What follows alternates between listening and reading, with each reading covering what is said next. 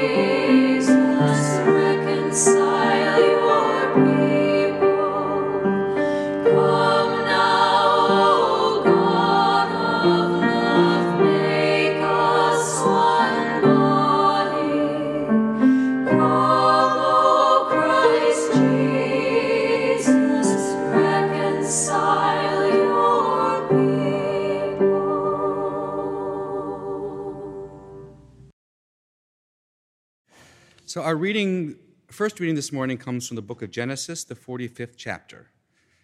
In preparation to hear these words, let us pray. God, source of all light, by your word you give light to the soul. Pour out upon us the spirit of wisdom and understanding, that our hearts and minds may be open to hear your word this day. Amen. Beginning with verse 1. Then Joseph could no longer control himself before all those who stood by him, and he cried out, "Send everyone away from me." So no one stayed with him when Joseph made himself known to his brothers. And he wept so loudly that the Egyptians heard it, and the household of Pharaoh heard it. Joseph said to his brothers, "I am Joseph. Is my father still alive?" But his brothers could not answer him, so dismayed were they at his presence. Hear what the Spirit is saying to the church. Thanks be to God.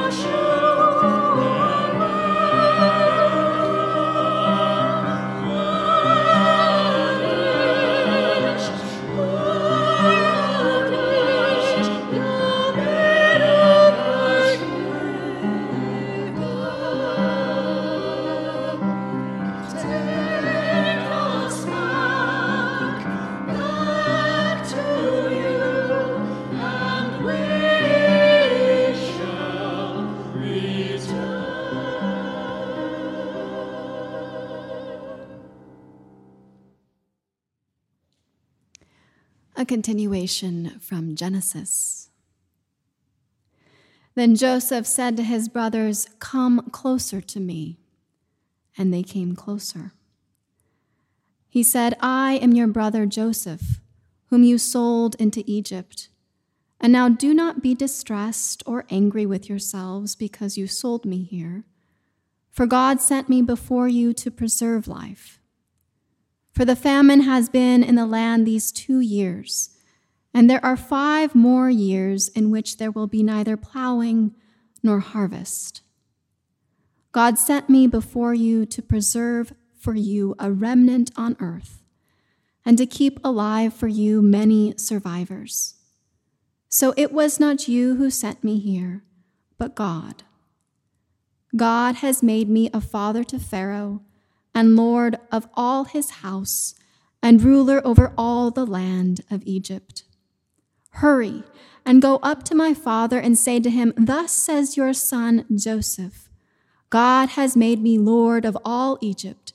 Come down to me, do not delay.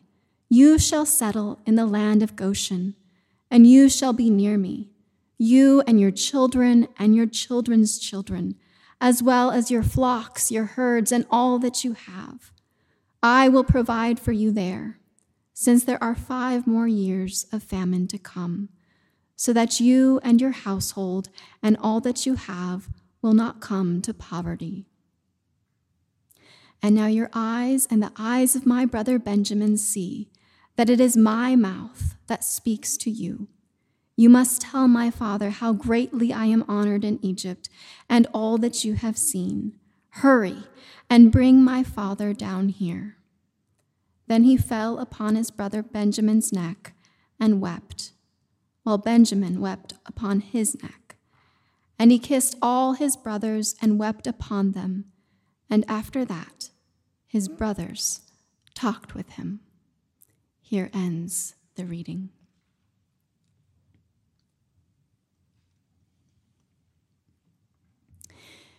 Hidden in the Santa Cruz Mountains, beyond the old railway tracks now frozen in time, the redwood groves open. And in the heart of a fairy circle, where the remnants of a grandfather tree have become a cathedral, encircled by gathered saplings, there in the sacred stillness stands White Deer. She's been visiting this hallowed ground for years, decades, since before the grandfather tree returned to the earth. This is where she was born. This is where she learned to listen to the sounds of the forest, where she met her first friend. She was born into a great family. Each of her siblings danced through the woods. They knew the most magical swimming holes, the most refreshing streams. Their dappled coats allowed them to disappear into the peace of the shadows. She never saw her siblings be afraid. But White Deer had no dappled spots, no browns or fawns or grays, and there were no shadows where she could disappear. Her coat sparkled like rainbow crystals in snow. She was vulnerable, and she was afraid. One day she heard a voice whispering to her. It was Blue Beetle resting on her back. Blue Beetle was truly a sight to behold. Like a glowing opal come to life, Blue Beetle's wings were captivating, iridescent jewels. Blue Beetle had been listening to White Deer's heartbeat. He understood her fear. So he began speaking, gently, peacefully, until she heard. He guided her through the forest, through the rays of light and the shade, until they came to a cool pool of water, a place as old as grandfather tree and as safe and wise. And there White Deer began to notice the hidden life of the forest around her. the other animals with their own whispering friends, butterflies and caterpillars and daddy long legs. And the more she watched and the more she listened, the gentler her fear became, the gentler she became with fear. There in the sacred groves, there living amidst the wild, there nurtured by the bold whispers of blue beetle and the heart of grandfather tree, her confidence grew. And slowly, her coat began to change, able to transform from white to dappled and back to white again. She became able to choose when to appear and when to return to the peace of the shadows, able to dance with her siblings and with her tenderness, free. Last week, someone with the listening of Blue Beetle asked me to appear, though I didn't understand what he was doing at first. I could only feel his heavy silence laboring like digging through mud. One night, he caught the glint of an opal, and he said in startled recognition, "Oh, you're a poet." "Yes," I said, still trying on that moniker. "I'm a poet." If the poet Zelda is, as she says, made of the paper rolling in the courtyard and the footsteps of the cat and the verse quivering among the pages of the book, I am made of the squirrel highway and the crow neighbors, the sun-bathing vultures, and the cotton candy tree. Each night, the listening one tried to understand more fully. Each night, he asked about my ministry and my life's purpose.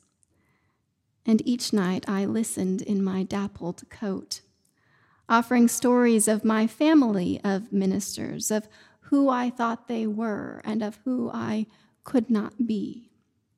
This was, after all, a retreat filled with ministering and filled, for me, with all the ghosts of my ministry-shaped roots. The Blue Beetle listened, but he wasn't satisfied. After a final night of exasperation, he half proclaimed, half asked, "Why were you put on this earth?" I responded the only way I could, surrounded by my siblings in the forest, none of us yet quiet enough for our coats of many colors to reappear. "In this moment," I said, "I don't know." He nodded knowingly, and quiet grew. And as the snowy crystals began to sparkle in a distant memory, he said, "I hope you all listened to your dreams tonight." If only I were Joseph. But no dreams came. Instead, each morning I returned to my Jewish grandfather, raised by Quaker teachers, at home with rabbinic scholars, a philosopher, therapist, hippie, itinerant wanderer. My mother always said he lived 9 lives. When I knew him, he was on his last, living in a one-telephone town in Guatemala, contentedly choosing the van life, filling his days writing poetry and his evenings gathered with friends, reading lines. As a child, I never understood that choice. But his distance filled my sense of mystery with his presence. He was the hallowed ground where white deer was born. He was grandfather tree. On our drive up to Tahoe last week, before meeting the listening one by the lake, David and I learned that in his 8th life, before he moved to Guatemala, my grandfather lived just south of here, deep in the Santa Cruz Mountains, where he first dreamed of white deer and blue beetle, where he first wrote their story. always far and ever near, still. If you follow what brings you life, life will grow. If you follow the flicker you see in the opal, if you follow what captivates you, what makes you come alive, the flicker will grow in you and in your siblings searching for water in the forest. This is what the listening one by the lake understood. This is what was behind his invitations to follow the Spirit living and whispering in you that knows the way. For Joseph, and for many of us, that is not the lesson our earliest experiences would have us learn. We are grateful for our dappled coats. The white deer of our beings thank us for the protection we've grown. But for Joseph, it took longer to learn to disappear into the shadows. From the beginning, he was a dreamer. He knew the understory of the forest, and he brought his coat of many colors with him. And though they would later receive its blessings, for many years his siblings did not recognize his coat or his dreaming as a source of life. It awoke ghosts living in their soil and stirred in them hurt and sadness and rage. And through them, that pain grew. And though Joseph's forgiveness seems to come so readily as to stun, for many years after being sold into slavery, he did not reveal himself to his brothers. Maybe he believed they would recognize him on their own. Maybe he thought if he repaid them with what they gave, if he hinted with each sack of money returned, each request to tell the truth, their eyes would see. But it didn't happen. He lived many years in the land of affliction before he recognized in his son he had borne fruit. And even then, even when he had become Lord of all Egypt, when his brothers appeared, the sounds of his weeping traveled the world. Even still, he had to coax them into seeing him as their brother. In their care, his had been a story of wild beasts and death. It was in Pharaoh's, who recognized and welcomed his wisdom, that he was given a new story, a new name. It was then that Joseph became known as he who creates life. And he came to believe it. He drew them close, speaking gently, peacefully, until they heard. And quiet grew. And there in the sacred stillness, finally they knew. In his embrace, he returned them to the land of their souls, always far and ever near, still. And their fear became gentle, and they became gentle with fear, and life grew.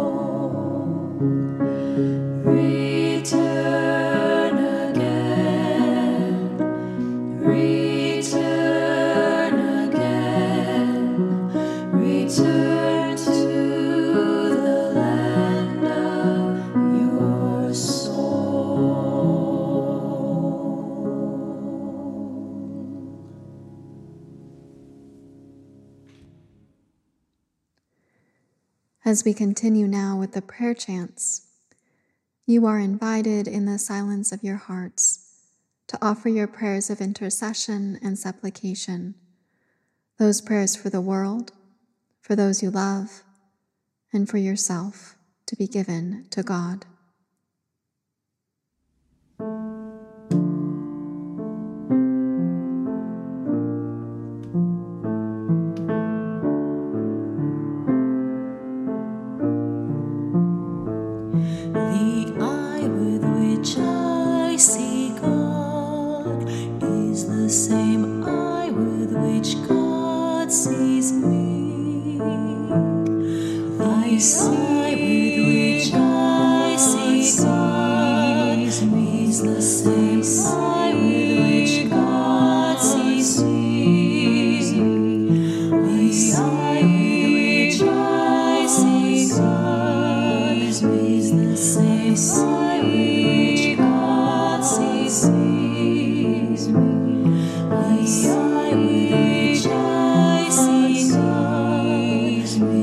Same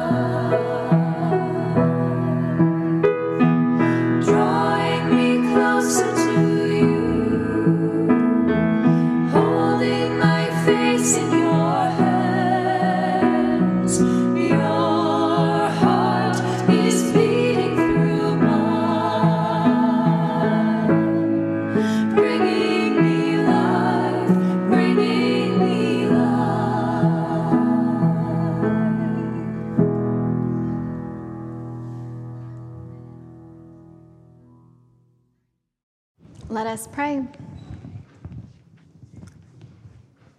Holy One, you have fed us in silence, in song, in story, and in community. And for that we give you our thanks and our praise. Amen. Go forth and follow the Spirit living and whispering in you that knows the way.